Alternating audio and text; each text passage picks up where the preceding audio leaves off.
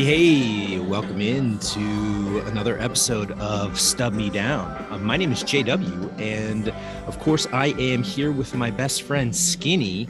And today we are also with another close friend of ours.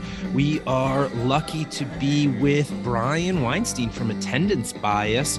We are going to do another podcast smash up collaboration, Attendance Me Down, Stub Me Bias, whatever you want to call it. But Skinny and Brian, it is awesome to be with you guys. Skinny, how you doing today, my friend?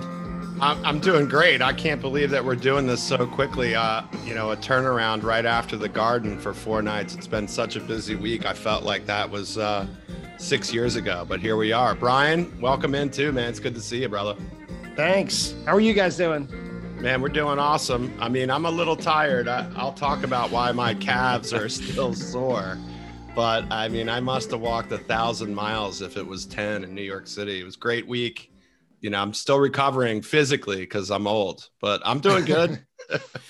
I was at 3 of the 4 and did a fair amount of walking, and I am surprised and shocked and also thrilled that I made it back from New York City without catching COVID again, like I did when we were talking about Atlantic City. So I guess the 3 of us were some of the few that did not come down with COVID after the Garden run.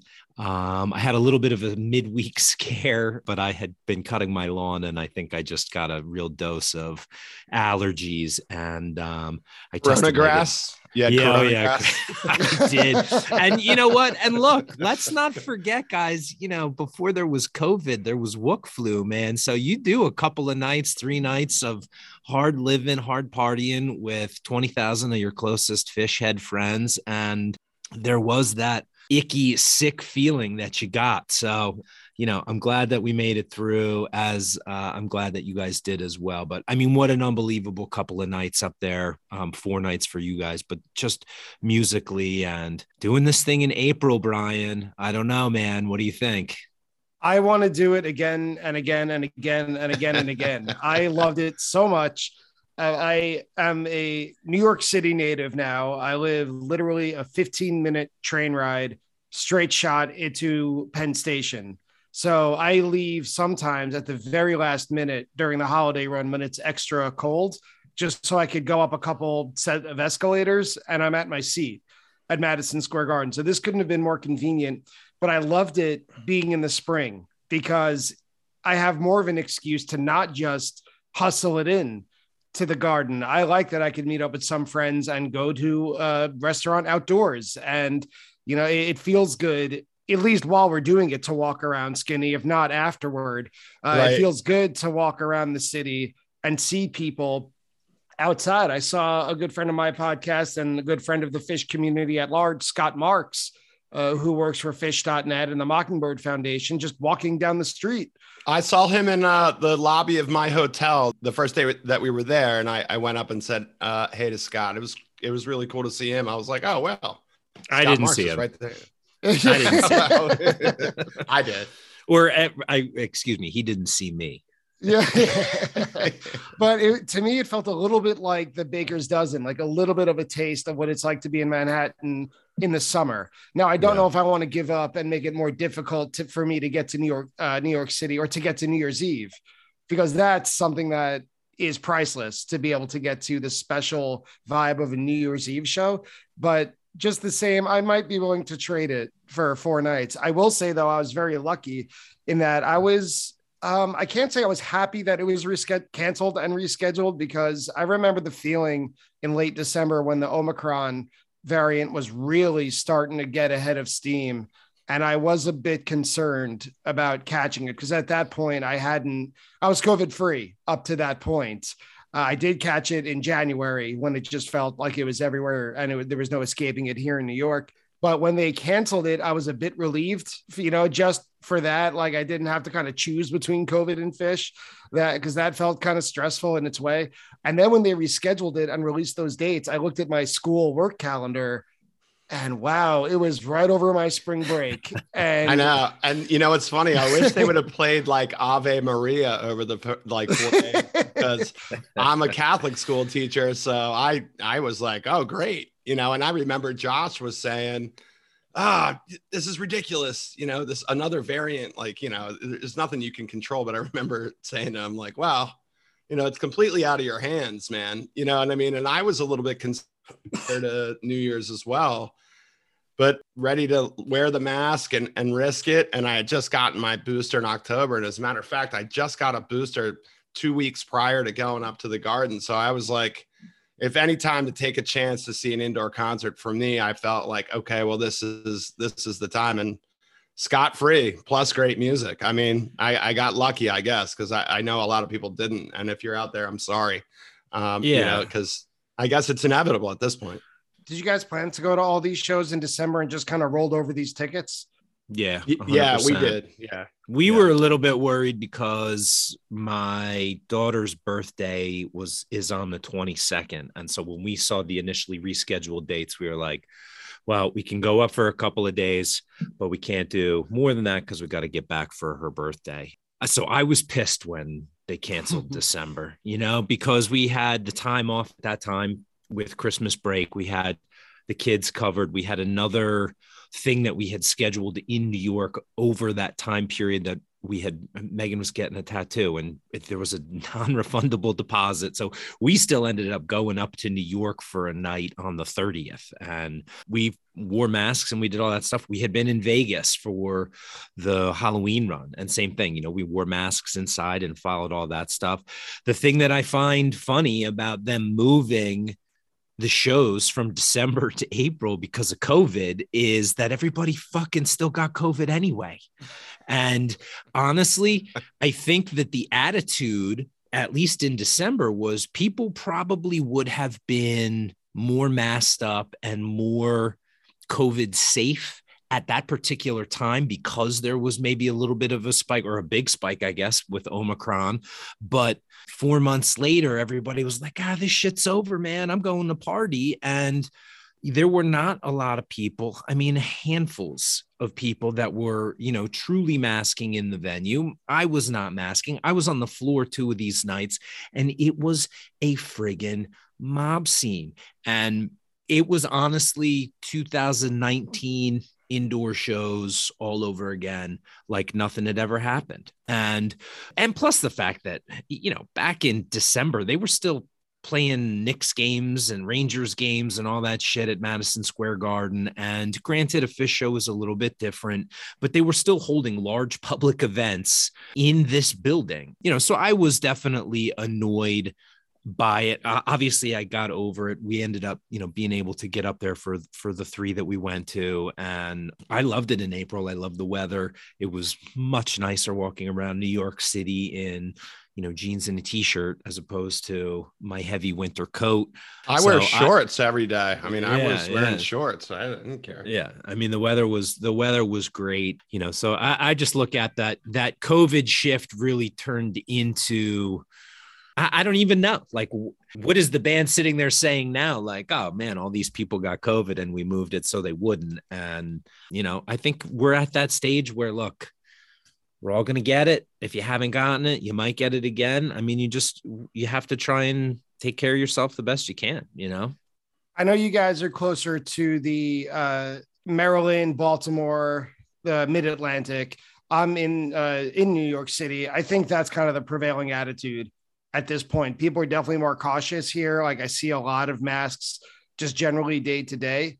But I think the vibe here is just kind of like, wear one if you want to wear one. No one's going to really judge you, at least in public and out loud. But most people are generally not.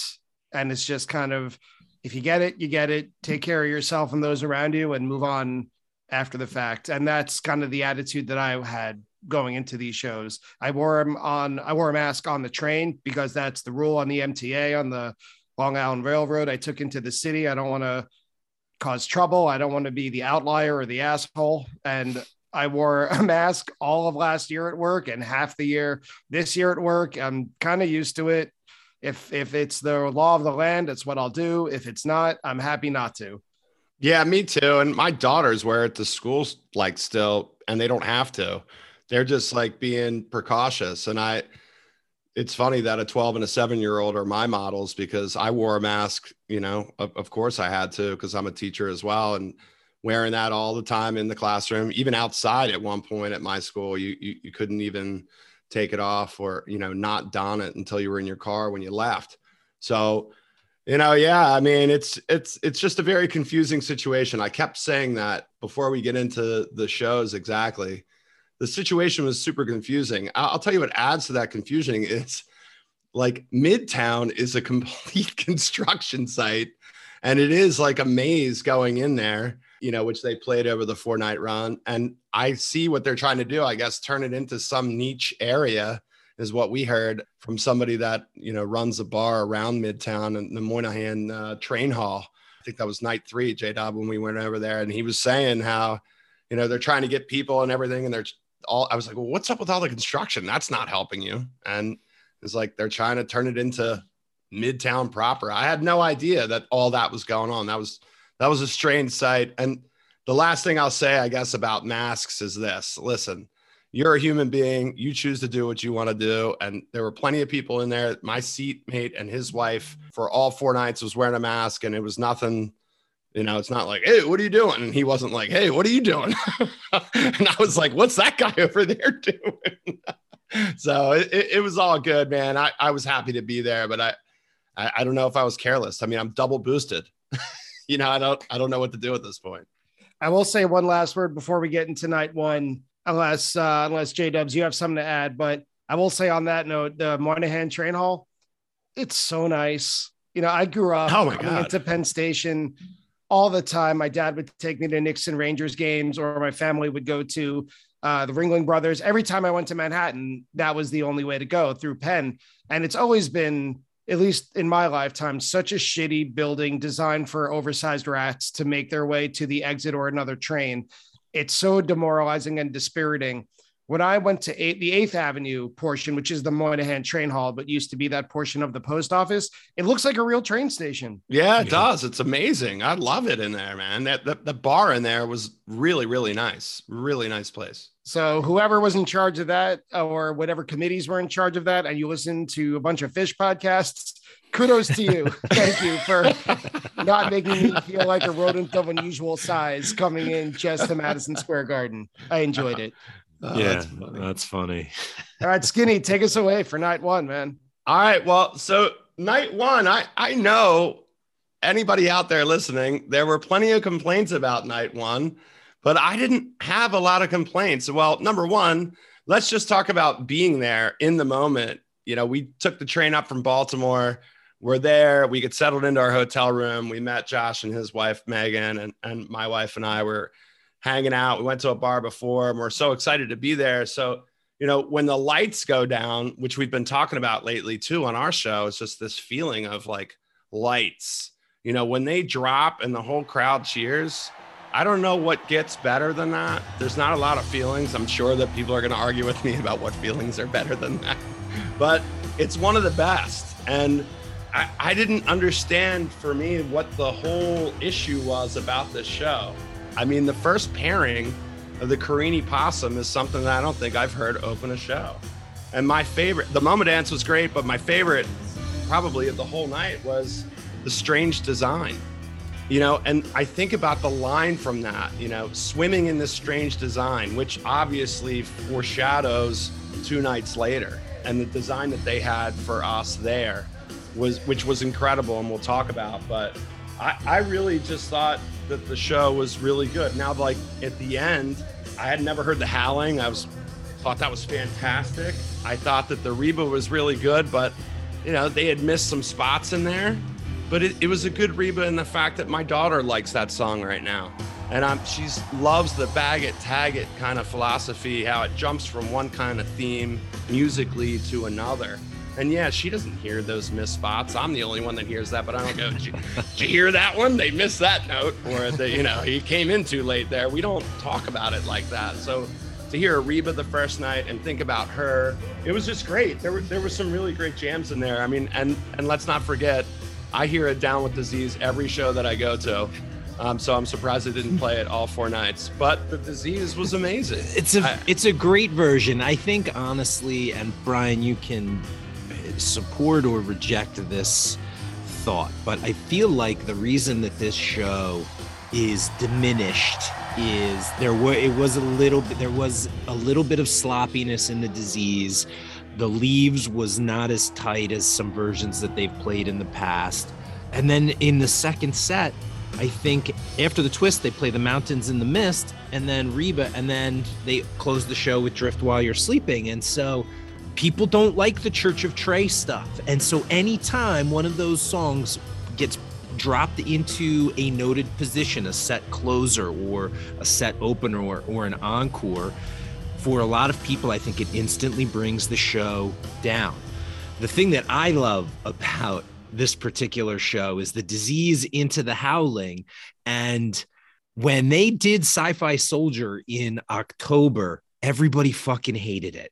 Everybody thought that it was unoriginal and too repetitive, and that the music wasn't creative, and that it wasn't good. And now you get the Howling here. I think they had played it in Mexico. Then the last night they throw in another Sci-Fi Soldier tune, and now everybody's like, oh yeah, Sci-Fi Soldier, you know? And it's just, I marvel sometimes at how quickly people change their tune about a tune after an initial appearance of them, you know?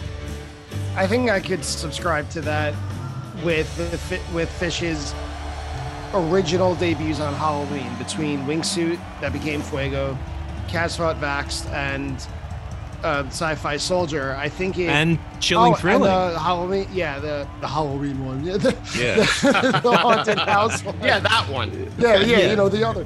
I think that I've learned my lesson where I listen to this show or the set that they play all the original stuff once or twice, and then I just kind of let it filter through down to me, whichever ones stay in the rotation, because it's too much. The reaction is too visceral when you hear it all at once. And so you might end up saying, you know, fucking Sing Monica, what a shitty song.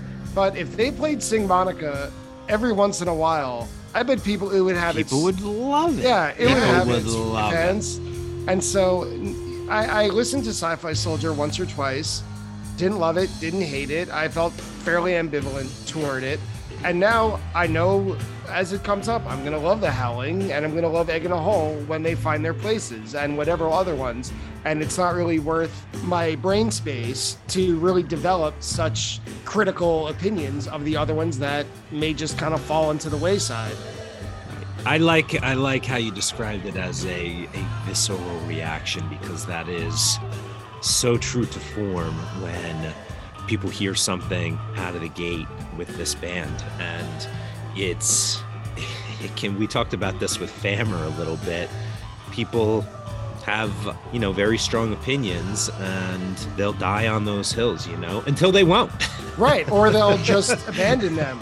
Right. Or they don't remember Custer. But either way. Yeah, I mean, this is go off on too big a tangent, but that Wingsuit set really revealed some Phish fans for who they were when it came to immediate opinions. It really did. But as far as that first show goes, so I was there with a friend of mine who I hadn't seen since 2018. And I originally only had tickets to the middle nights, the 30th and the 31st as they were. I thought it was too much. I almost never go to a show on the 1st. I usually skip the 28th. So this year I thought I would take it a little easy. Plus, as I said earlier, my concern about Omicron, I wanted to play it as it came. And then my friend Adam messaged me, hey, I'm coming the first night on 420. Do you have tickets? No, I don't. Oh, well, if you find them, here's where we're sitting. And then I go to a bar where there's a lot of heads, and I know, there's a lot of regulars, including me. And they say, oh, you got to go 420, right? That's totally your brand. I don't know what they're saying, but sure. And so I just kind of got pulled into it once I realized that I didn't have work at all. Why not? So I found a ticket a couple rows back from my friend. We hung out at Stout, Old Reliable. That bar right on, I think it's 33rd Street. And we were there. We were there. Yeah. So, and then a friend of mine at work who I've known for 10 years, she told me coming up on the last day of school before break, hey, guess what I'm doing this 420? And when I hear it that way, it's not a mystery. So I knew people going. I had nothing to lose. It's, and I ended up going to all four. So I was excited coming into night one. I was able to go to Mexico, which was really great. So I had these kind of high expectations, but this is a completely different ball game. Yeah, I agree. I mean, Mexico's like a dream, and this is like a 4-night run at a city. Yeah, it's almost like work. I mean, listen, dude, by day 4, I was like glad to lay in my bed until the show and watch Office Space. So, yeah, Mexico and Madison Square Garden are 2 different tables, and they're set differently too. You know what I mean? And I've never been to Mexico. Josh has, but I know just from seeing the webcasts or YouTube videos of it, it's a completely different vibe. But I love this show. I mean, I'm not fluffing. There's some stuff I don't really like. I'm not really a big fan of Mountains in the Mist. I always leave the encore, so I didn't hear it. I mean, and that's too bad because you get a gumbo slave here. I mean, right. this is a solid encore here. But if you look at this as a show on paper, there's really nothing to not like about it. I mean, unless it's just simple song selection. Skinny, like you said, you don't like Mountains in the Mist. Cool. No problem. Some people don't like Strange Design, even though it was a little bit of a bust out here. They hadn't played it in 50 shows. Then, of course, you get the kind of the kitschiness of them doing Stash and Blaze On. It's 420. And Sigma Oasis too was Sigma kind of a little kitsch, Well, I mean? and Leaves and Twist and there's a couple of other things you can pull out there. I know. Well, Sigma Oasis is more. They were like, take off your mask and everybody's going to get COVID by Sunday. I did my highlight. If I had to pin one, would be the MoMA dance. I think I liked. By the way, hearing myself say that out loud is pretty bananas. I could usually. You're one of those guys that liked Black Eyed Katie but hates MoMA dance. I don't hate the MoMA dance. It's just like it's reached the point where if they never played it again, I wouldn't miss it, and if they played it again, it's good enough to hear because they never really do something different with it until now. And I know this isn't the first time, of course, but this is the first time I was in attendance for it, and now I have bias toward it. But I think I like the jam from Carini better because when you open a 4-night run with, first of all, a fan favorite that rocks everyone's faces off and a 20-minute opener at that, I like that jam a lot. And I'm all about the jams and rarities and bust outs. So I like that a lot. But the fact, and the MoMA dance had a really good jam as well. It wasn't as intense as Carini, but what I think I liked about it was the charm that it came out of an unexpected place. So if I had to pin a favorite, musically I like the Carini better, but I also like the unexpectedness of the jam out of the MoMA dance. Yeah, MoMA I think has had a very strong resurgence in probably the last maybe post-COVID, if you want to call it 4.0. I think MoMA has really, we saw a great version in Atlantic City, this version here. I think at Dick's, we saw a really good one, Skin. I think MoMA has gotten a little bit more juiced. And yes, Brian, just like you said, it is pretty much the same every time, but they can do, once they get into the jam towards the end, the last 4 or 5 minutes of it, they can have some fun. They can make it a little bit funky. And I feel like this version plays right into that.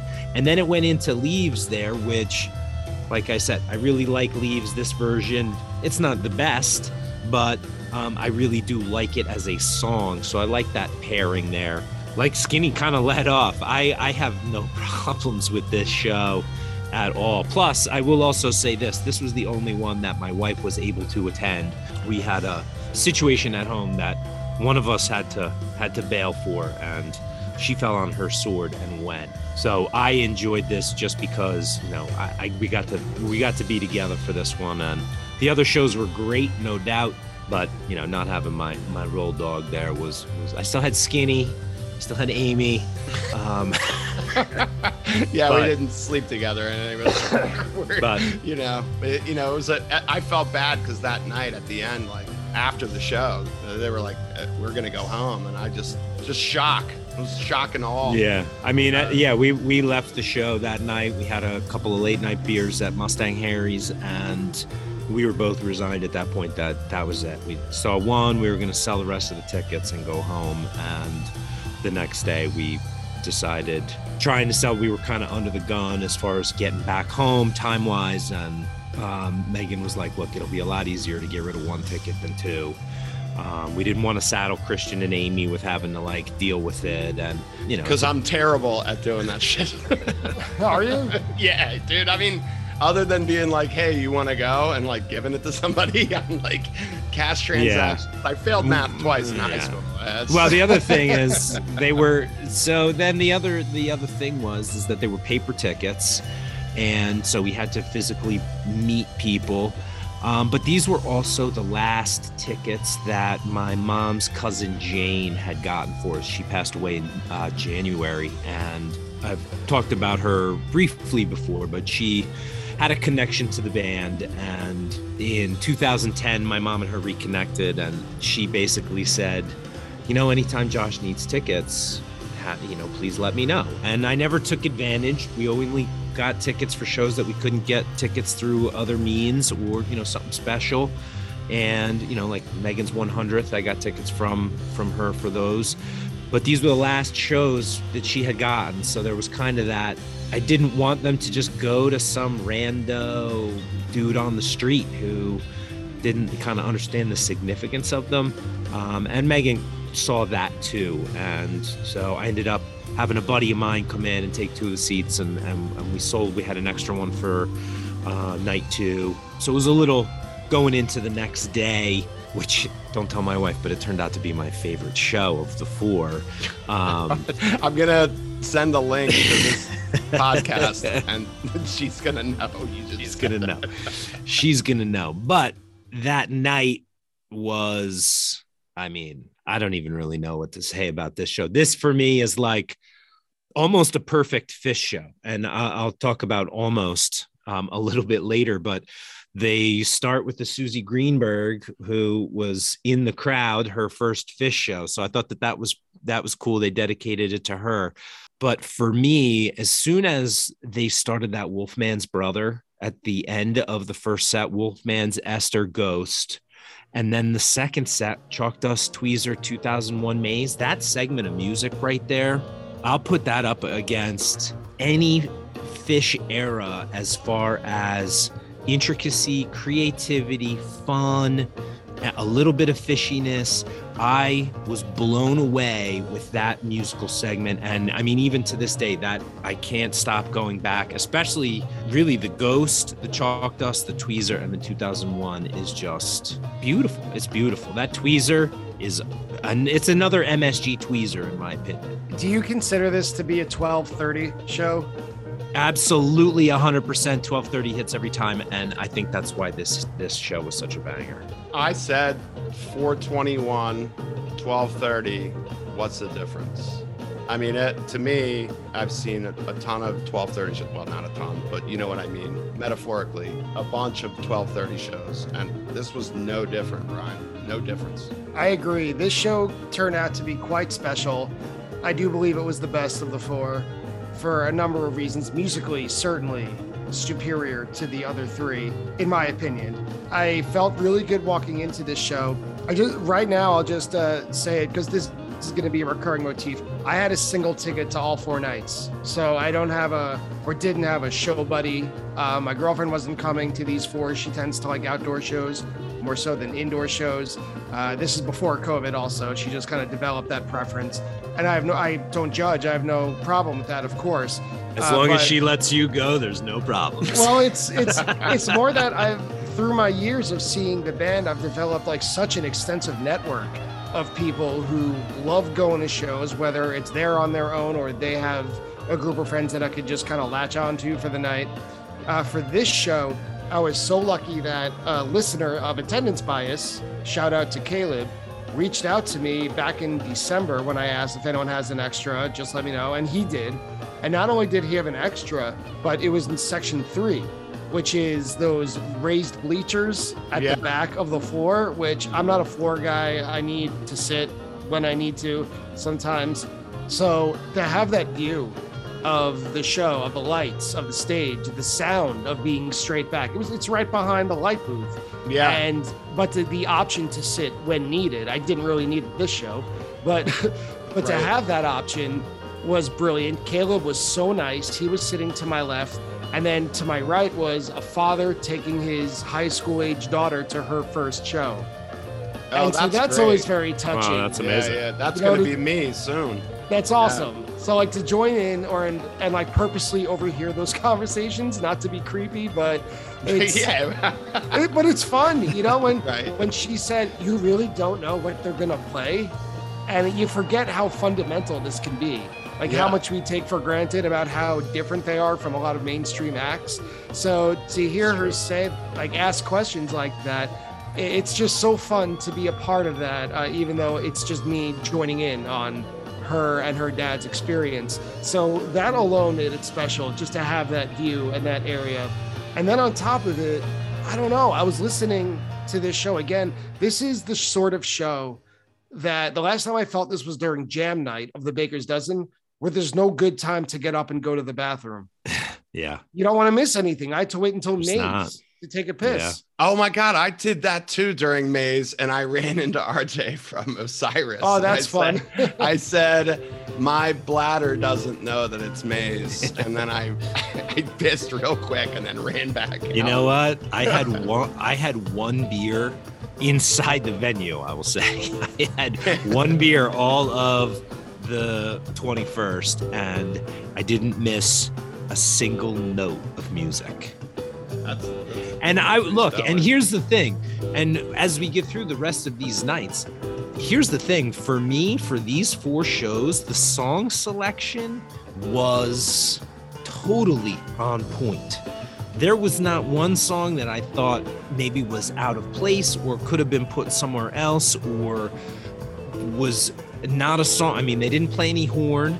They did, and you know, they worked a zero into here, but there was a tweezer in the middle of it, so I could put up with it for that. Other than that, like, every song they played fit my, you know, and like I said, I don't not like very much, but the song selection and the way they played it and the energy with which they played all of these shows was top notch. This one, especially with that tweezer 2001 in there, and the Chalk Dust too, dude. Like, Skinny, I know you heard the Rider-ish is in that Chalk Dust. Well, listen, you know, and then the tweezers, the Your Pet tweezer, like they, and then that gets threaded through the rest of the weekend. Yeah, well, the other thing too, I went to St. Patrick's Cathedral and walked all around there, and I sung there for 2 summers in a row. Believe it or not, I went to like choir camp in Princeton. And I know that sounds strange, but for them to play like a traditional Jewish prayer song, and then for that type of show to come out, even though it was already good, into the second set, my prayers were answered a little bit. I mean, I made a little donation. I prayed for schools because I don't know if you guys are familiar with Elizabeth Seton, so she's a saint. So I prayed for schools, but apparently praying for schools prays for good shows. So I thought that also the second set made me laugh so much because, Josh, you don't like Character Zero at all. And the fact that they sandwiched a tweezer in the middle of it, to me, made it the best Character Zero of all time. Your prayers were answered. Well, yes. I'll tell you what, here's strengthening friendships. Here is a 100% true story. They are winding down the hood and they're playing the last notes of Harry Hood. And I leaned over to my buddy Steve, who had sat down to catch a breather. And I said, dude, this spot is ripe for a Character Zero. And I swear to God, 10 seconds later, and he just looked at me and he was like, what the fuck? And I just sat there and I laughed. And then when they threw that tweezer in, I was like, all right, I can dance a little bit to this. But I just feel like the way that tweezer in the middle of the Character Zero matched the tweezer that they had played at the beginning of the set. I mean, it really connected the whole set together, and I'll take a zero if they're going to put a tweezer in. And take anything with a tweezer in it. Ice Yes, cream seriously. sandwich. Reuben on rye with a tweezer, whatever. Maybe Skinny, this is how I'll figure out how to get tweezer on the Brussels sprouts, and maybe I'll fucking. Yeah, I gotta take you to church, you atheist, and then maybe. I was at church today, actually, bro. We'll talk about that later. I thought that with this show, I think the reason what it really hit me about why it was the best is, aside from just the quality of the jams, it really had everything that draws me into Phish. I even made a list because I'm a freak with notes. So it's got Phish mythology because it starts with Susie Greenberg, right? A real life person who we've been hearing about one-sided for 30 years.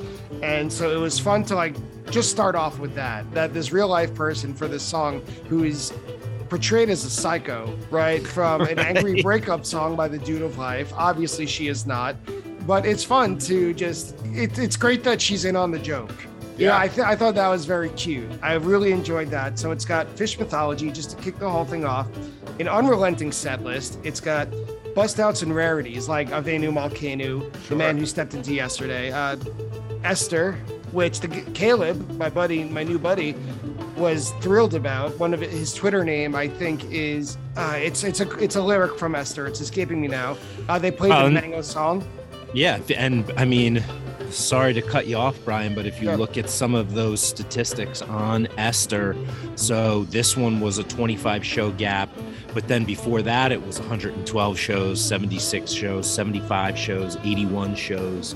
So talk about that rarity where a lot of people, especially like the 3040 kids, have not gotten a whole lot in the way of Esther.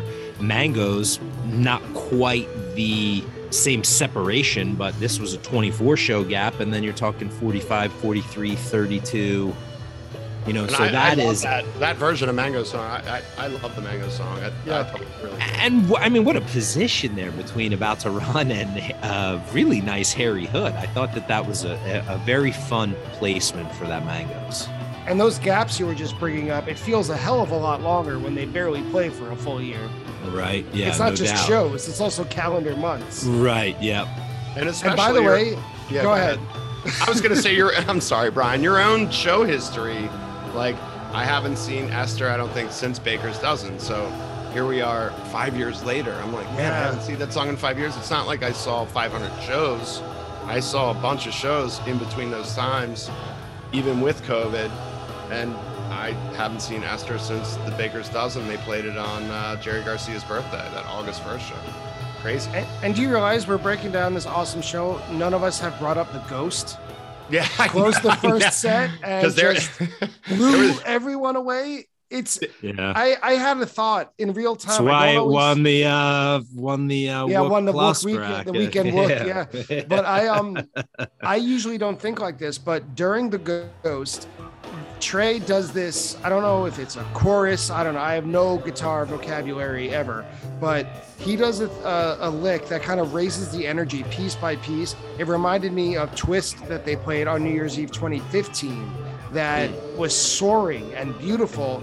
And it was like a time travel callback, and it had the same exact reaction. I was there, also in Madison Square Garden. And at set break, I was getting texts from friends who all hang out online and kind of do they're in a Slack channel and watch live streams when the opportunity arises.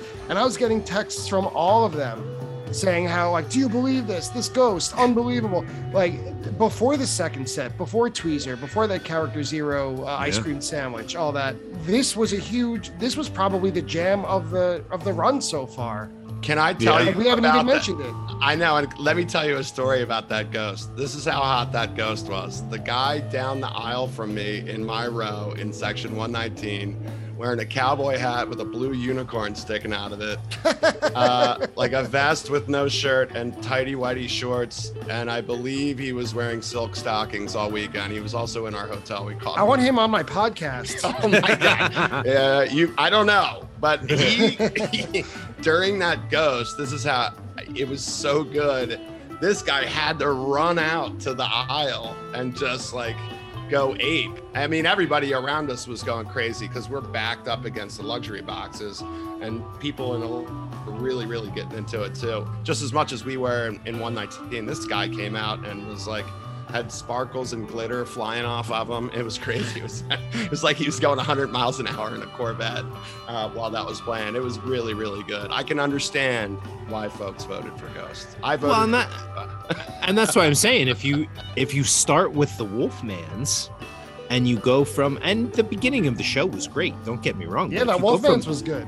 If you go from the Wolfmans into Esther, now Trey did fuck up a little bit of the Esther, the composed part after the doll drowns Esther in the lake. But after that, they get it together, they finish the jam, and then that Ghost follows. But then they kept that energy up. That's a great Chalk Dust Torture. I mean, I think that they were just firing on all cylinders, and then it just felt like heavy hitter after heavy hitter after heavy hitter with, the Mango kind of bust out, not really, an infrequently played tune dropped in there. It just felt super powerful from where the band was. And I think that this show really built on the night before. It was all a progression in my opinion. And I wasn't there the last night, but I feel like each show, they told a story throughout these 4 nights. And I mean, it was just fucking so much fun. Well, speaking of the next night, New Year's Eve, right? For all intents and purposes. So I had a very fortunate experience. I was by myself. I didn't have the greatest ticket. And so I went in early. I hung out with my friend Andy and his wife, and we decided to go to Chelsea Market to get pre-show oysters. And generally, my rule is no seafood before a show, let alone raw bar, right? But it felt like summer. It was like a small taste of summer, and I love having oysters during summer. It's like a nice happy hour. So I had oysters and a lobster roll. So I was already in a good mood. Walking down 8th Avenue, getting toward Chelsea, which is such a beautiful neighborhood, and meeting up with friends. So as I was getting there, I got a text from another friend of mine who said, "Hey, where are you sitting tonight?" I sent him my seat location. "Are you solo?" "Yes, I am." "Would you maybe want to watch the show from a suite?" And I said, "Yes, I would." Yeah, it's never happened to me before. Yeah, and an emoji smiley face, right. Of course so. So he goes, "All right, stay in touch. I'll let you know." So while I'm eating these oysters and enjoying them, I am just checking my phone every 4 seconds. I know I'm going to get a notification if I get a text, but I'm not leaving anything to chance. And so he did. And I'm not going to explain the background. It's a little convoluted, but he was able to get a suite, which was almost straight back from the stage, catered with food for him and about 10 of his friends. Nice and job. It's not bad. Yeah. It's not bad. And a private bathroom, which is what it's worth. Oh, shit. That's God really damn. What it's for. Like, so take away bring on the seafood. Yeah. I'll have another order of oysters. Right. How are the Chincoteagues? Are they extra horseradish? Yeah. And so he didn't give me this order, but he said, "I'm just asking people to miracle their tickets if they have one." Wow, that's because a great order. Because this is all free. The suite is. And so I was able to get in touch with my friend Alyssa, who's been on my podcast. And because I knew she was looking for a ticket, I miracled her my ticket. And I found out later that it was so she and her father could go to the show together. She didn't tell me that ahead of time. Like, she just was looking for an extra, is the way she phrased it. So that was very touching. And so, around Passover, I did a mitzvah. So I was very happy about that. Well, wait a minute. You have to explain to the Gentiles what is a mitzvah. Oh, a mitzvah is just like a good deed. It's like when you do something selfless and you don't think about the reason for it. You're just saying something nice to someone or, donating something. It's a mitzvah, mitzvah. It's just a good deed. Oh, I'm going to put that into my vocabulary. I know like ganef, but that's like, I don't know what's a ganef? A ganef is a thief, I thought. I'm not sure. I don't know. I'll have to check. I think that's the best opposite. Language, by the way. Yiddish has a word for everything, and it all sounds so ridiculous. I love it. Right. It's so funny. But I was walking into this show so jazzed that I was going up the special escalator. to the left or to the right. You know, I looked down at all the peons going through the Me. metal detector. You schmucks. You know, there's another Yiddish word. So, but the security search was nothing. They pretty much looked at me and then let me through. I got to go to this beautiful suite that had Mighty Quinn's barbecue in it. Oh my God. Mighty Quinn is the name of the barbecue place. Yeah, it's delicious. Oh, come on without. Come on within. All right. What a miracle this entire, keep going. I'm sorry. Yeah. I mean, there's not much more to it. In the suite, there were some other friends that were mutual friends of me and the guy who invited me. I hadn't seen them since 2015 when they hosted me at a barbecue before Merriweather Post that summer. So it was like a real get together. And so the vibes were just outstanding. We were in this suite for a 3-set show that I couldn't have been in a better place, from eating oysters to sitting by myself to now being in a luxury suite, having donated or miracled my ticket to a friend who wasn't expecting it, in a catered private bathroom suite, watching this 3-set show. Couldn't have gone better. But I want to hear your opinions before I say about what I thought about the music, because I know that J-Dub said something about perfect song set list pickings that I might disagree with for night 3. So yes, I'm going to let the good vibes. I'm going to cut off at good vibes. So what do you Skinny, guys you think? go first. Well, I mean, you know, it's funny. I can't believe I didn't run into you, because my wife and I walked the Highline Trail that day, and we were down in Chelsea Market, and I know where you had lobster roll and all that. I saw that place. I was like, and then we kind of passed by it because 10:30 ish, like everything was just starting to open. And I agree that the whole history and vibe in that area of the city is just so different. I love it in Chelsea. It's really good. If you haven't been to Chelsea, highly suggest you go down there. Highline Trail is a lot of fun too. It's just so weird how that all came together. I mean, I'll talk about the music real quick. I mean, I love the show, but I agree. Like a lot of times I felt misplaced sets like every night, and then it might not have been your bag. And like the construction sometimes of the set list was strange. For instance, just to backpedal real quick, like a Leaves Strange Design, I think is why everybody had such a problem with night 1, which is like weird. Like, why do you have a problem with that? I don't know. But even here, I wouldn't have thought like, and Everything's Right is something that you wanted to open up Earth Day with, but maybe you do. I mean, because if we're talking about the climate, everything's not right, Trey. I mean, good point. You know what I mean? And then, you know, for me too, then a tube, and I'm like, okay. This good is tube. Yeah, good It's tube. a great tube. Yeah, it's really good. A little still under my 10-minute earmark, but you know, It's like 9. Yeah. But then It's still under 10. Yeah. But still under 10. And I just felt like I mean, listen, Light's not one of my favorites, but that jam was probably, I thought, the best of the week. Like, so I need crazy. to read the text message that Christian sent me during Light. Oh my God. So I was on the floor for this night, and at Madison Square Garden, I am a rail rider, but I am a back rail rider. I am not a front rail rider. So when you get down to the floor, you can always, without fail, find me and Megan on the very back rail of the floor. We get a good spot close to, you know, whatever the soundboard is, whatever the fence is, and that is where you will find us.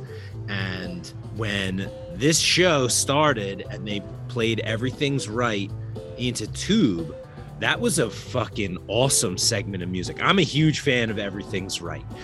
As far as them not playing something Earth Day related to start this show, I think they did the same thing with the 420 show. They didn't do what was expected, which was, you know, they were going to play, you know, Light Up or Leave Me Alone, or Legalize It, right, or Steer It Up, or like any of these, you know, marijuana related tunes. And obviously they played a couple there, but I think the same philosophy falls for how they constructed the set on this, except for obviously the third set, which they had like a whole theme to, which yes, related to Earth Day, but I think it also related to just, you know, an underwater theme.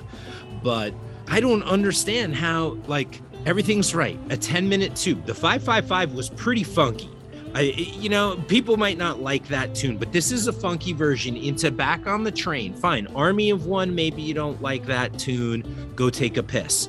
12-minute Axilla, and look at the statistics on Axilla. All of those motherfuckers in the venue have never seen Axilla 2. I'm pretty sure they put it in Mexico, but that's about it. Right. I knew that was a rarity when they hit it. I also saw it in Vegas. But before that, they hadn't played it since 1995. Right. So Axilla 2 here, like, people are going to be excited about that. And then the Gin Santos to end. I didn't even think they needed that Santos at the end. They could have ended with that really high-powered, explosive gin. And that gin was good. It was good, and it didn't have necessarily the themes of some of like my all-time favorite gins, but it was a rocker that really demonstrated again how energized the band was. Again, you get into the second set, maybe you don't like What's the Use and Everybody Hates Numberline. So I get it, but that Numberline was a raging version. Trey wishes his daughter a happy birthday. I think a lot of people go into some of these things looking for something to complain about. And if you don't like a particular song, I think that's one thing, but you can certainly appreciate a good version of a song that you don't like. And that's what you have maybe with this set. Maybe you don't like Army of One, or maybe you don't like 555, but I don't like Light, but I realize what its purpose is. And that Wait, I don't think I read the text that you... Oh, no. I'm waiting started to I've been say keeping it. quiet. Sorry, I got sidetracked there. So when Light started, Skinny texted me, LOL Light. And then the next text was Fish sucks. And then the next text after that, which was 15 minutes later, after they jammed the fuck out of the Light, was best Light everything. So, look, Light is one of those tunes where, yes, I guarantee you a lot of people don't like the formal part of the song, but Light is one of the consistent 3.0 vehicles that they have. If you can get through the first part of it, you're going to enjoy the last 10, 12, 15 minutes, whatever they're doing with a Light. I guarantee it. Like, nobody's standing there cross-armed as they're raging the 18th minute of a Light. I guarantee it. But I think it just goes to show that anything can be a vehicle, and sometimes you don't like the fucking ride that you're in. Well, allow me to retort. I understand exactly what you're saying about Light completely, so much that in my own little private world, I've come up with what I call the Light corollary, which means that whatever new song the band loves playing the most, that's the song that's going to have the best jams.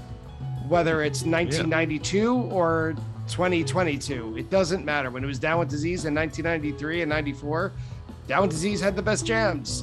Light in 2009, I agree with you, JW, that it's been an unbelievable consistent jam vehicle. And I don't like the song, but it's been some of the best jams I've ever seen. Yes. Let me ask, when you wrote Fish Sucks, did you use an X for sucks, or did you do CKS? I don't know. Because I'm an English teacher, I probably wrote it like SUCKS. Like, I hate the way the kids text these days. But I guess what I was saying, like, Fish Sucks there is like a 20-minute Set Your Soul Free, which I'm totally on the ride for as an open for that second set, thinking something else besides the Lights coming. So when the beginning notes of that Light hit, I'm like, ugh, Fish sucks. But Fish sucks because they're not doing what I want them to do. I can't, I'm not, like, I want to be the marionettes, and the strings get cut by them, like, every time. And I cannot be, the puppeteer. I'm not the marionette. We're the marionettes. And, they cut the string on that all the time. And I'm like, why would they do that? And I think that game is actually pretty fun. You know what I mean? I really think that game is fun, considering then the third set, I felt like they turned the sound up in the Garden. I wasn't sure, but that Freeze sounded a lot louder than anything from the first set. So before we get into the gag, I just want to say one thing about the set list choice, because the gag completely turned everything around for me. Right. Wait, hold on. So besides from the Light, Brian, what about this? What about the first two sets? Are you like, Okay. So you don't like light. I'm glad you asked. I want to know. So, Welcome to We Hate All Fish Songs. yeah, this is a new podcast we're developing where all we do is shit on everything they play. And then go to 4 shows. And I play the foil then because I love it all except for 2. So Everything's Right, 555, Army of One, Set Your Soul Free, Light, Backwards Down the Number Line, A Wave of Hope. Okay, so I started my Wait, friend, you don't like Everything's Right or Set Your Soul Free? You mentioned a phrase called the Church of Trey earlier. Yes. You can excommunicate me right now because I'm a lapsed Church of Trey. It's non-denominational, Brian. So afterward, my friend, this is during I think the second set break between 2 and 3. A friend of mine called it a nightmare set list, and I agreed with it in the moment to the point that I even repeated it. But upon second thought, I pulled back. I didn't think that was fair because I'm such a wuss and I'm a Libra, so everything has to be balanced.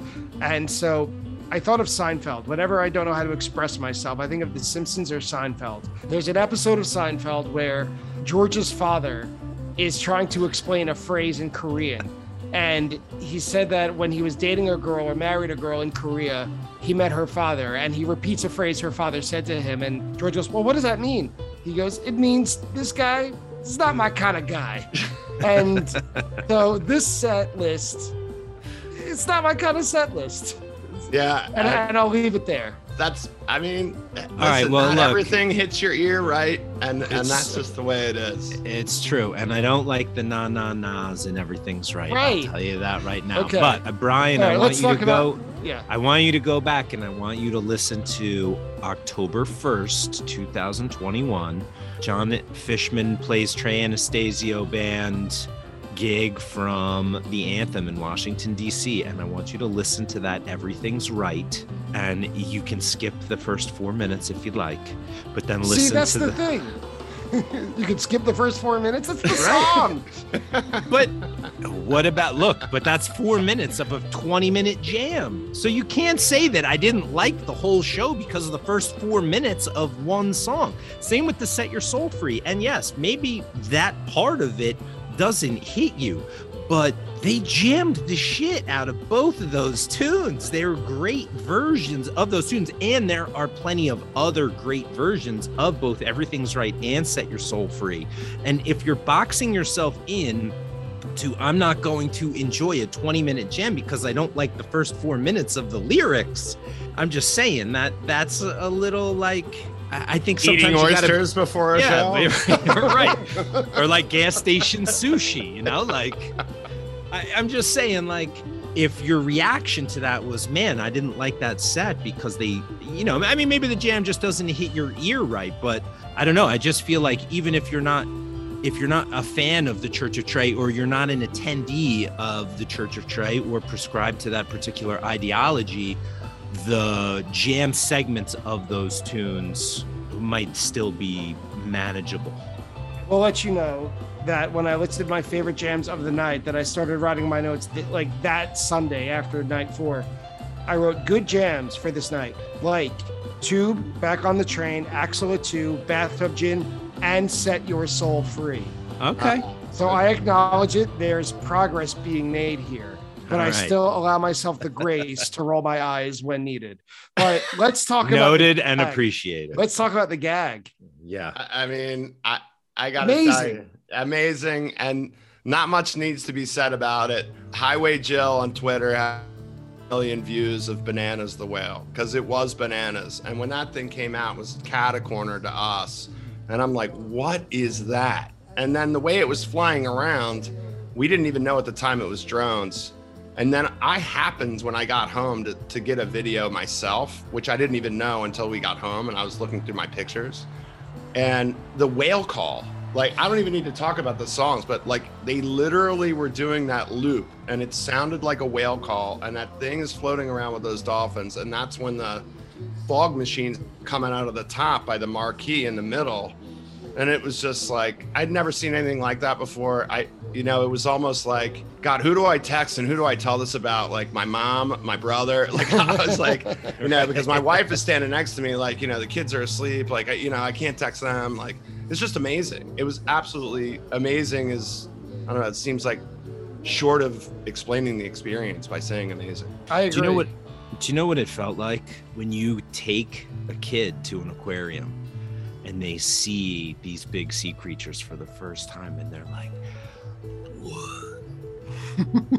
And honestly, as I was looking around, obviously watching the dolphins and the whale swimming around the arena, but watching the crowd's reaction, it was a total bewilderment on the part of everybody in there. What are we seeing? And they had filled the room with smoke and the bubbles and the lights that Kuroda was using against the smoke. The crazy thing from all these videos and Skinny's whale call video, and I took a video because I was on the floor, and then you see videos of people that were up in the 400s and looking down on it. I just can't stop watching the videos of it because of that visual spectacle. And when you listen to the music and during the waves, when the whale comes out, you can hear the crowd was like, whoa, holy shit, as this whale comes out of the tunnel and starts swimming around. I mean, it was, that bewilderment is the best way I can describe the reaction and the way I felt too. I was like, I can't believe that I'm watching this. And it was just, they had done it again. You know, they had created this visual spectacle beyond what anybody could have imagined, and they played the music with it perfectly. Although they missed an opportunity by not playing Theme from the Bottom. Yeah. So that's my complaint. The king of all of missed opportunities in this sort of context was in 2018, was it? I can't remember what year they did the fish pirate ship, and they didn't play Ride Captain Ride. I thought, yeah, but that was 2017 into 2017. 18. Yeah, into Okay. 18. Yeah. Well, something about the gag, and I agree with both of you. I think bewilderment is the exact right word. That it did make us feel like children. It really did. It's so wonderful that they can still do that. It was my favorite gag since the 2015 Hourglass. It was my favorite one since then. But something that I think is overlooked about this gag is how it escalated. The whale gets all the headlines, and rightfully so, all the videos, because it was stunning to see. It was so big, and the dolphins moved like dolphins. The fins, amazing. The back fins, the tails had movement separate from the body, so it didn't look like the Pink Floyd pig that is just kind of like a stationary balloon moving. These looked truly like sea creatures, like sea mammals. But something that I think we forget to mention, and everyone is forgetting to mention, is how it started, because that's how it ended. It started with just a raised stage. Yeah, Fun, that's right. But we've seen that before. Then it started with projections and kind of like a sheet with projections under as part of the raised stage. Yeah, when they did the free right at the beginning of the set, that was really cool when you could see that. And that's cool. And we saw that during Magnaball, kind of with the drive-in jam. Right. So it's neat, but it's not, I mean, it's cool, but it's not as like mind-blowing as it would become. Then the rainfall projections started. And that's when I really I was paying attention, but that's really when my brain was like, stop for a second. We got to process. Don't think too hard right now. What exactly was that? Was that because know. I heard some people saying that it was actual rain? Well, it is. Like, it's what they did for Petrichor, right? It's kind of like a droplet that collects. Am I correct on that? I don't know, because I thought the were like Petrichor solid beads. Yeah. I thought that there was an actual something that was like actually bouncing on the stage. This, I think, was some trick that Kuroda was doing where he created like a backdrop screen of lights and then was projecting lights onto that. I mean, I don't know. I think. Yeah, but I don't.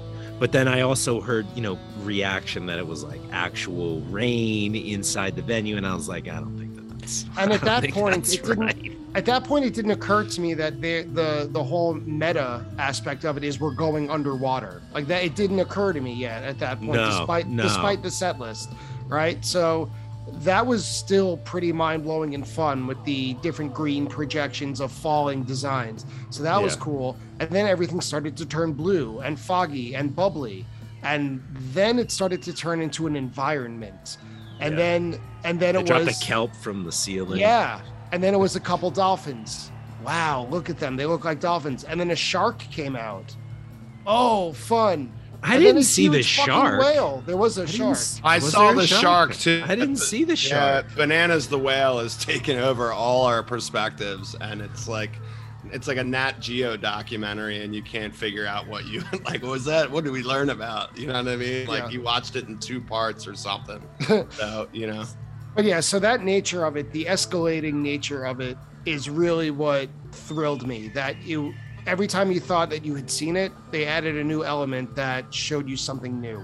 And that is the delight of it. It really set the tone for a New Year's show where the second set blew you away. And then the third, this was the third set, but where one of the sets, whatever set the gag is for, gets all the headlines. And the other one is just kind of like whipped cream topping. Yeah, so I enjoyed it very, very, very much. Well, and I think that was the one encore I stayed for, by the way. I don't know if you guys noticed the It's Ice when that screen that you guys are talking about, it totally went cracked. Yeah. It cracked. And I was like, froze over, wow, It's Ice for an encore, what are the statistics on that? I think it's the only one ever. I think it's the only time it's and that, see what I mean? They'll always surprise you. They're probably like, fuck you, Skinny. Here's a light for you, but it's still awesome, even though we know you don't like it. And then we're going to throw an It's Ice in the encore. Like, they do stuff like that just really, people are like, why do you keep seeing them? Well, look at the music that they played during this set, too. I mean, the visual spectacle was obviously a huge part of it and what everybody is talking about, right? But the Free was very good. The Wave of Hope, maybe you're not a Church of Trey. Wave of Hope is a Church of Trey type of tune, but it was rocking and it's got that up-tempo pace. The Waves turns into this blissful undersea type of feel, and then they fucking drop a mean-ass Sand that was awesome. And Sand is my favorite tune. And this version fucking absolutely smoked.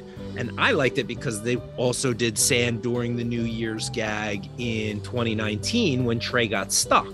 And then they end the set with the raging split open in mouth. And can't forget about that. That's when all the kelp fell during that. So the visual spectacle was unbelievable. But the music that they put to that visual spectacle, I think, matched the visual spectacle and enhanced it, and the visual spectacle enhanced the music, and it becomes that circle that we're always talking about. Agreed. Killer New Year's Eve show, to the point where even the people who were couch touring it were stunned, and they didn't know what the sea creatures were either. They thought, I saw a number of people who thought that they were holograms or projections. And if you could really fool the crowd, that's the best. Yeah, I could see that, like, at home, being like, how are they doing that? Because you're not there. It's a completely different perspective, obviously, when you're experiencing it firsthand as opposed to couch tour. Don't get me wrong. If you can couch tour, it's the best way to secondhand smoke, I guess. Well, is that a wrong analogy? You know what, Skinny, you're talking about couch touring. And so Megan bought the stream because she couldn't be there. And so when it was getting close to midnight, I didn't know if they were going to do like a countdown and Old Lang Syne and all that stuff. And so I FaceTimed her so I could be like, hey, whatever, Happy New Year's, I miss you, whatever. So we talked, and then she's like, I'm watching the show, and we hung up. And then the dolphins came out, and I called her right back, and I was like, you gotta fucking see this.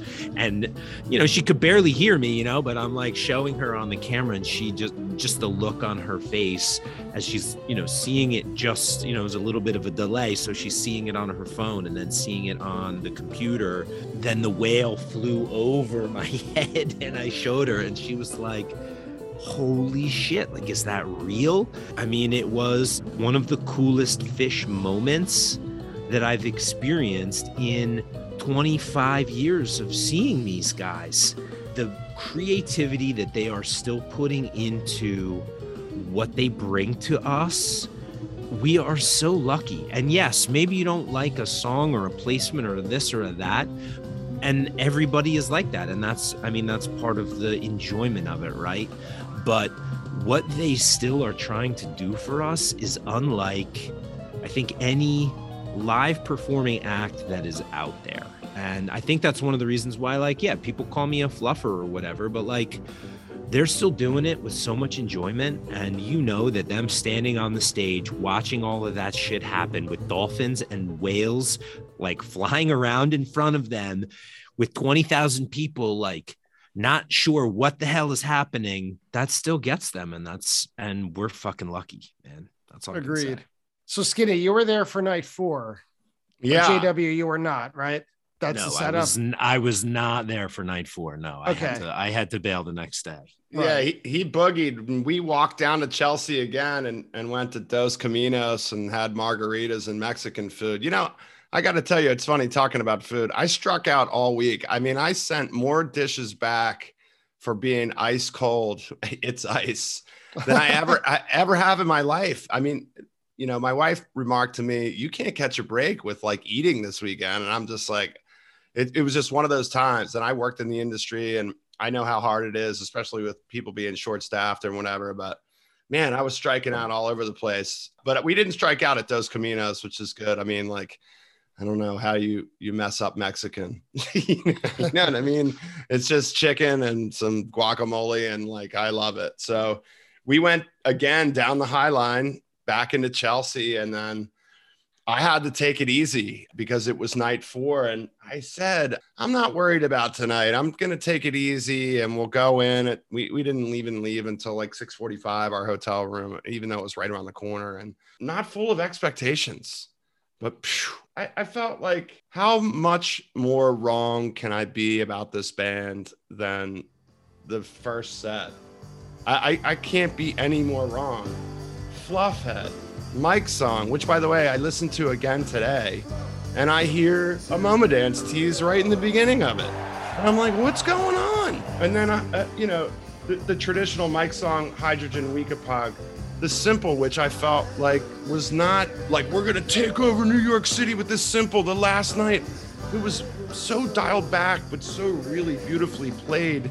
It was just the most different simple I've ever heard. And then they drop Egg in a Hole, which I'd never heard before. You know, I wasn't in Vegas. So, I mean, it just continued to drive me wild how they're going to do this night and night 4. And I've been to night 4s after a run. I've been to a New Year's Day in New York City and in Miami. And trust me, they've been completely different than what I saw on the 4th day of this run. I mean, do you agree with that, Brian? Yes, I agree with it wholeheartedly. The first set of this night 4 rivaled any other set of definitely of the week. That's, I think, indisputable. Yeah, I think, yeah. But in any recent New Year's Eve run, if we're going to talk about it in those terms, the New Year's Day shows, I've been to 2 of them. They're almost never that good. No. They're hangovers. They're people walking slower. It's quieter. Right. You mentioned not having expectations. I felt this time it was different expectations because of how blown away everyone was from the night before, not because everyone was just wasted and tired. It was also a Saturday still. Right. There's still a day of rest in between, which I didn't take into account. You know what I mean? I'm like, it's well, who knows what day of the week it is when it's a fish run. I just knew that I was leaving the next morning, and like our train was at like 9:37 and 30 seconds or whatever. I was like, all right, well, tonight's not going to be that wild. Boy, was I wrong. Yeah, that first set by set break, I wrote this down and I added it to our notes. I wrote, couldn't get better. Yeah, couldn't get better. I was blown away by this first set. Yeah, you just repeated the set. A Fluffhead opener? Are you serious? Yeah, I mean, and that harkens back to something that I never saw before. You know what I mean? So I didn't start seeing Phish until 2000. For those that don't know, like I was a big Grateful Dead head, and then once Jerry died, I was done. I thought I was. Like that was just a part of my life where I saw a lot of shows and I really enjoyed it, and I'm gonna remember it fondly. And then, you know, here we go 5 years later, and then I'm hooked. And now here we are 22 years later. Fluffhead opened like that into a Mike's just like, these are things that when I first started seeing him with Josh like 20 years ago, it would have been like, you're never going to see that. You're not going to see, it was more, you're not going to ever see this, or you won't ever see that. Like, they're not doing that again, or that jam will never be played. It was more like, you're never going to see it, kid, even though I was 30 at the time when I started seeing him. You know what I mean? Like, you're never going to see that, kid. That's old hat. That they're moving in other directions, or they're not moving in any direction. They're just doing, like, I don't know, stuff that we don't really like as older fish heads or people that have been in the know. So I have to tell you, it might have been one of the better first sets, I think, that I've seen, probably maybe even, I don't know, ever, maybe in, I was going to say in 10 years. That's what you texted me. Is that what I said, ever? Yeah. I mean, it was traditional. It's fun. You sound so hesitant when you say that. And I think a lot of us are so cautious because we're not in a rank. We're as not if in our rankings. words have any real weight, you know. But there's no lack of confidence to say this is definitely one of the better first sets I've ever seen, and I've been seeing them since 1997. And it's like when they come out so hot like this, Fluffhead, Mike's Groove, incredible simple, Egg in a Hole, back into the simple, Divided Sky, and then First Tube to close it. That's just like quintessential. That's an all-star lineup. Yeah, quintessential. It's really like the American League All-Stars versus, I mean, whoever you like in the All-Star game in baseball. Like, I know baseball's always like a reference that you can pull to, but I remember some of the 70s teams, like I think they played in Detroit one year and they just had like, you know, Reggie Jackson, and, you know, he hit one on the roof and he was playing for Oakland. I mean, it was just like, you know, they just had a crazy lineup. Like, how could you ever win a game against a lineup like that? I don't care who you were. If you were Sandy Koufax, you just aren't going to win against that lineup arguing. And the simple, by the time they got to the simple, Brian, that's when I was just like, you know, I don't know what to say about this, but I certainly can't sit here and argue that they don't know what they're doing. Yeah, well, of course not. I'm like, I don't think I know what I'm doing. Well, that's how they make you feel. Yeah, like, what is this? And again, this brought me back to night 2, that first set, where there's no bathroom breaks again.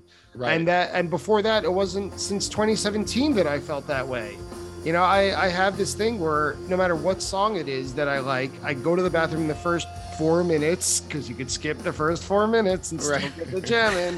Like, where'd you hear that? Touche. But whether it's like Run Like an Antelope, which is all-time fan favorite, these days they're not going to really do much with that Run Like an Antelope intro that I hadn't heard before, or Harry Hood, for example. So I had to wait all the way to the beginning of First Tube to go to the bathroom, the last song in the set, because I knew I wasn't going to miss anything that I hadn't seen before in First Tube, but I couldn't say that about any of the previous songs. So, I mean, that just speaks to it. And by the way, they opened the second set with a 20-something minute No Man's Land. And you know what's funny about that is that Amy, my wife, is like, we see that every freaking show. Like, you know, since 2015, I would love to see my stats on that. It's got to be upwards of like 20 times. It's close to it if it's not over it. And I'm like, oh, No Man's. And then it's like almost 30 minutes, you know, and then the jam is so good in there. They almost get lost, like in the 2015 one where they did do the Hourglass. You know, I felt like they were hearkening back to previous, you know, Josh mentioned the Sand with the Clones. I felt like the It's Ice almost was a harken back to 2013 when they did the Gem truck set. But, you know, 2 nights before that, it was either the 28th or the 29th, they played an amazing show, Carini in there. The It's Ice had this incredible breakdown where I've never heard, until this run, the actual crowd just be like, oh, like completely enamored by the breakdown in the It's Ice, which is like, it's Ice. It's not Tweezer. Like, let's be honest. But that's what I thought. I thought they just kept harkening back. I felt like that No Man's was definitely a harken back to 2015. And then it got strange again. The Pipers like excellent. I felt like maybe they didn't ripcord, but why did they go into the Jabu? See, again, this strange design that, you know, which from the first night, the way that the second set was designed was not necessarily at the end of it my taste. I agree. And I was with some of my friends who are up from Delaware just for this show. And I think one of you knows her. Skinny, no, my wife knows her. I think they Right. went to college together at Randolph-Macon, maybe. Right. I'll have to ask her. Yeah, so it's a small world when you're this into fish. But I was hanging out with her and her significant other, and it was the best vibes in the world. After that first set, the beginning of the second set, we were just, dancing on clouds. And then around the time of, Lonely Trip, I think it was, there started to be some drama in our row where this guy who had too much of something, he had too much of whatever he had too much of. And he started just kind of pushing her, not physically like with his open palms, but like his shoulder, like he was trying to walk his way through a row, but simultaneously through people as if we were not there. And then he was like unsteady. He was grabbing at the straps of her tank top to kind of like steady himself. Like obviously that wasn't going to work, but he wasn't quite assaulting her in that sense. He was just too spun to know what was happening. And while there is sympathy in my heart for that, it's also like, get your shit together, man, or find people who will help you. And his friends were helpless. And when he started pushing his way through us, I tried to de-escalate and be like, yeah, man, this is someone's spot. And he looked at me straight dead in the eye, like at me and through me. This is not someone else's spot. What's Almost like a robot. Obi-Wan Kenobi and the Stormtroopers? I mean, he must have thought he was, because his eyes were the size of saucers. And he was just not in it. And he just couldn't stop touching and moving and pushing and, holding his hands up and his arms like, kind of like he was at church, but like a speaking in tongues kind of church, like not the good kinds. The one where they handle snakes? Yes, yeah. He was just not in his right mind or his body. And his friends, I felt so bad for them, man. They were just, oh my God, like, we're so sorry. They were really upset. And we just decided around walls of the cave, the three of us, you know what, it's not worth the hassle. It's the end of this run. They only were able to come up from Delaware for one night. And that's a hassle in itself when you travel for one night out of 4. And so we're like, you know what, let's just find another place. And so that's what we did for the very end of the show. And everything was going just aces until that point. And also, like you just said, Skinny, it wasn't really my type of set list at the very end of the second set, but it was all gravy by then anyway. There was no complaints to be found. In my head, literally, I was happy. I don't like Walls of the Cave that much, but I always love how it ends up. Yeah, I could tell. So I was watching the stream for this show, and No Man's was obviously fucking balls. It was awesome. That was raging. And I could tell as soon as they went into the Caspian, you could almost hear like an audible groan from the crowd. The Caspian is still good. Yeah. The Piper is very good. So they kind of heat it back up for that Piper. It's a decent like almost over 11 minutes. And then again, when they really had started to hit that groove, I won't call it a slow build Piper, but that intro was a little bit elongated, at least as far as the tempo. And then I don't know which one of you said it, but it was a total fucking ripcord out of Piper. Yeah, it was me. And the Jabu it was almost like they kind of brought the whale call loops back in for the Jabu, but that didn't. And the Jabu was okay, but it definitely felt weird there. It did. I think it just I think they had trouble establishing the energy on a consistent level because it was raging with the No Man's. It kind of dropped off with the Caspian, picked up with the Piper, dropped back down with the Jabu. People probably jammed out to I Always Wanted It This Way. But then Lonely Trip. I personally like Lonely Trip. I like Lonely Trip, but it's a slow down song from something that if they would have had, I would have rathered a 20-minute Piper, get rid of the I Always Wanted It This Way, had a Lonely Trip, and then end with a Jabu. Do you see what I mean by the design? Sure, right. But it's the structure of the set. But if you look at it from the Piper on, it didn't have a consistent flow to the set, even though they were, they went from Always Wanted It This Way into Lonely Trip, and then the walls to close. And And then you get a nice triple encore here with Wilson Bowie and more. But I think that after that first set, the second set here was a letdown for a lot of people that were in attendance. Wow, because the first set, again, I'll just go back, and I think you agreed, Brian. It was like a second set, first set. Yeah. It was like, all right, we still have one more set of music to play here. I know that's not how they approach it. I'm approaching it that way because it's my perspective. And comparison, like we always say, is the thief of joy. There's no way you can compare to that first set. So everything is going to be kind of a letdown. If they would have done some things that, when I'm thinking about it, and even ended instead of a Walls with a no encore, like do something weird like that, then like the house would have been brought down. But hey, listen, that first set, I'll take it. They could have played like one note for the second set, and I'd have been like, whatever. So to wrap it all up, any miscellaneous thoughts that any of you guys have that we didn't get to touch on? Sorry, Skinny. The only thing I'll say is, again, with the Sci-Fi Soldier here, Egg in a Hole, I know that when Phish released the soundboard, it was just simple, and they added the Egg in a Hole afterwards. But again, here's another Sci-Fi Soldier song now that everybody's like, oh man, that shit's so badass.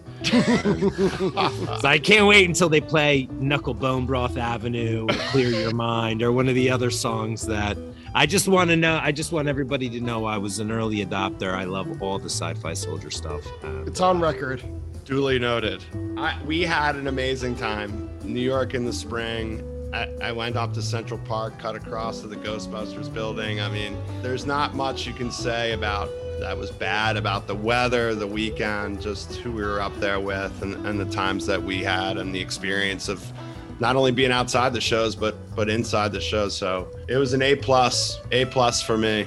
A+. Yeah, I will add one other thing is that, you go to these runs, and especially when we miss out on something or something changes from an original plan, and then you get to meet the people that you did. I mean, we met and got to hang out with Carl Gearhart for a little bit, and we met RJB and hung out with him for a little bit, and some Osiris people, and we saw Ryan Storm and chatted with him, and there was just all these different people. We saw an old friend of ours, Weekend Walk. I was talking to him for a little bit. I mean, we saw an old friend who lives in Boston now, Sarah, and those connections and that community piece of it, it's just another layer to the music and the visual spectacle and all of that stuff that goes into it. And New York is just such a special place to see Phish. It's just so much fun. It's so comfortable.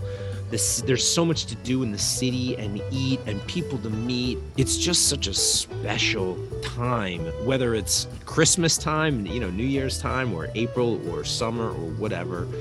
Man, I love New York City, man, and I love seeing Phish in New York City, and I'll go and see them as much as I can there just because of all that. I would echo that. Between a message board that I've been posting on for about 20 years now, and the founder and owner of it is going to be a guest on Attendance Bias in the next couple of weeks. But between that and this podcast, this was a really big week for me socially, because when I told you guys earlier, I got my tickets to the 2 shows. They were solo. All 4 were solo. It was single tickets, and I didn't spend one night or day alone. And the community vibe that's built up around here, to the point where the 3 of us didn't see one another. I mean, you guys hung out, obviously, but all of us, I didn't see either of you. And now we're talking about it as if we spent the whole week together. Yeah, I know. Which I love that, Brian. Yeah, me too. Sorry. And I'm already looking forward to our recap of Atlantic City in however many months. Year 2. Yeah. So, I went, as I mentioned, I went to Mexico, and that's its own special thing. This was really the first run that felt like normal. And that was really super special, and should not be, or should not have been, taken for granted.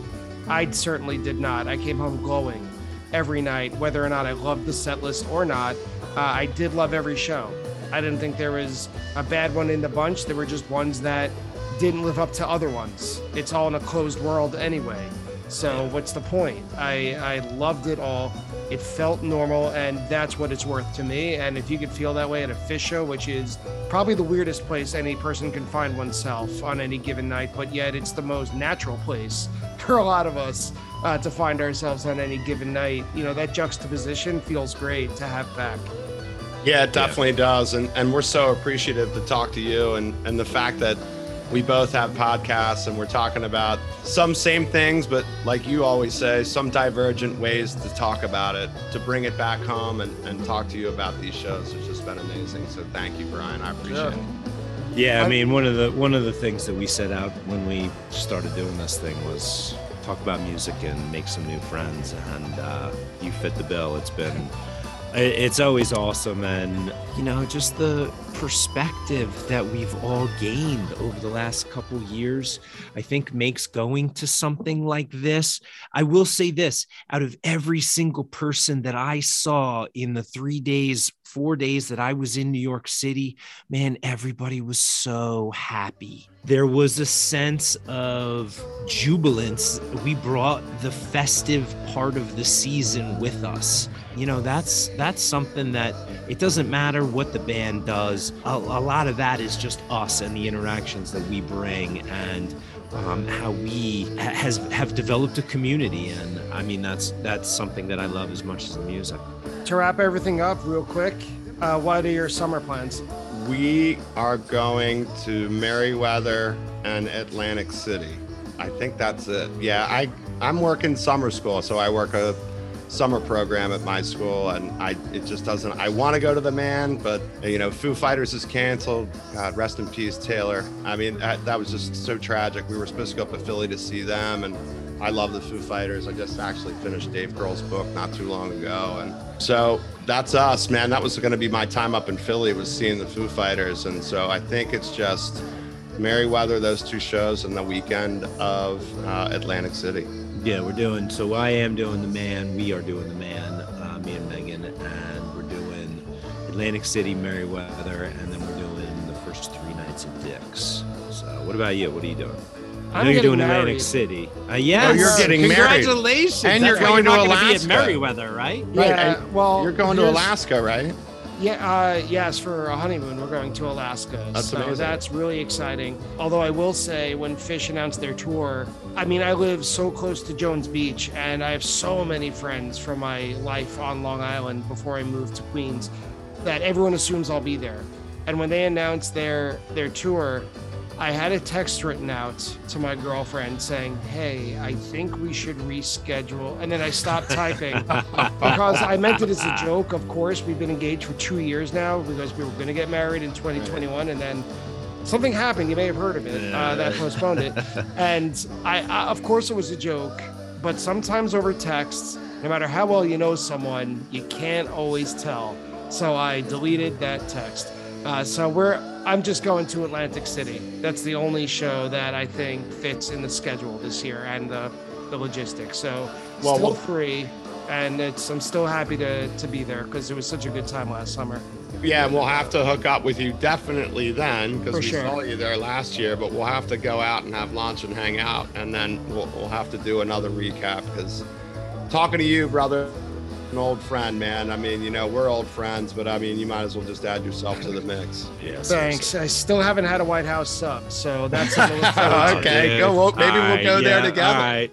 Done. All right, well, thanks again, made. guys. I'm glad you were here roughly just a week later after the show's ended. It's still fresh. I was so glad to have the opportunity to talk about it. Can't wait till next time.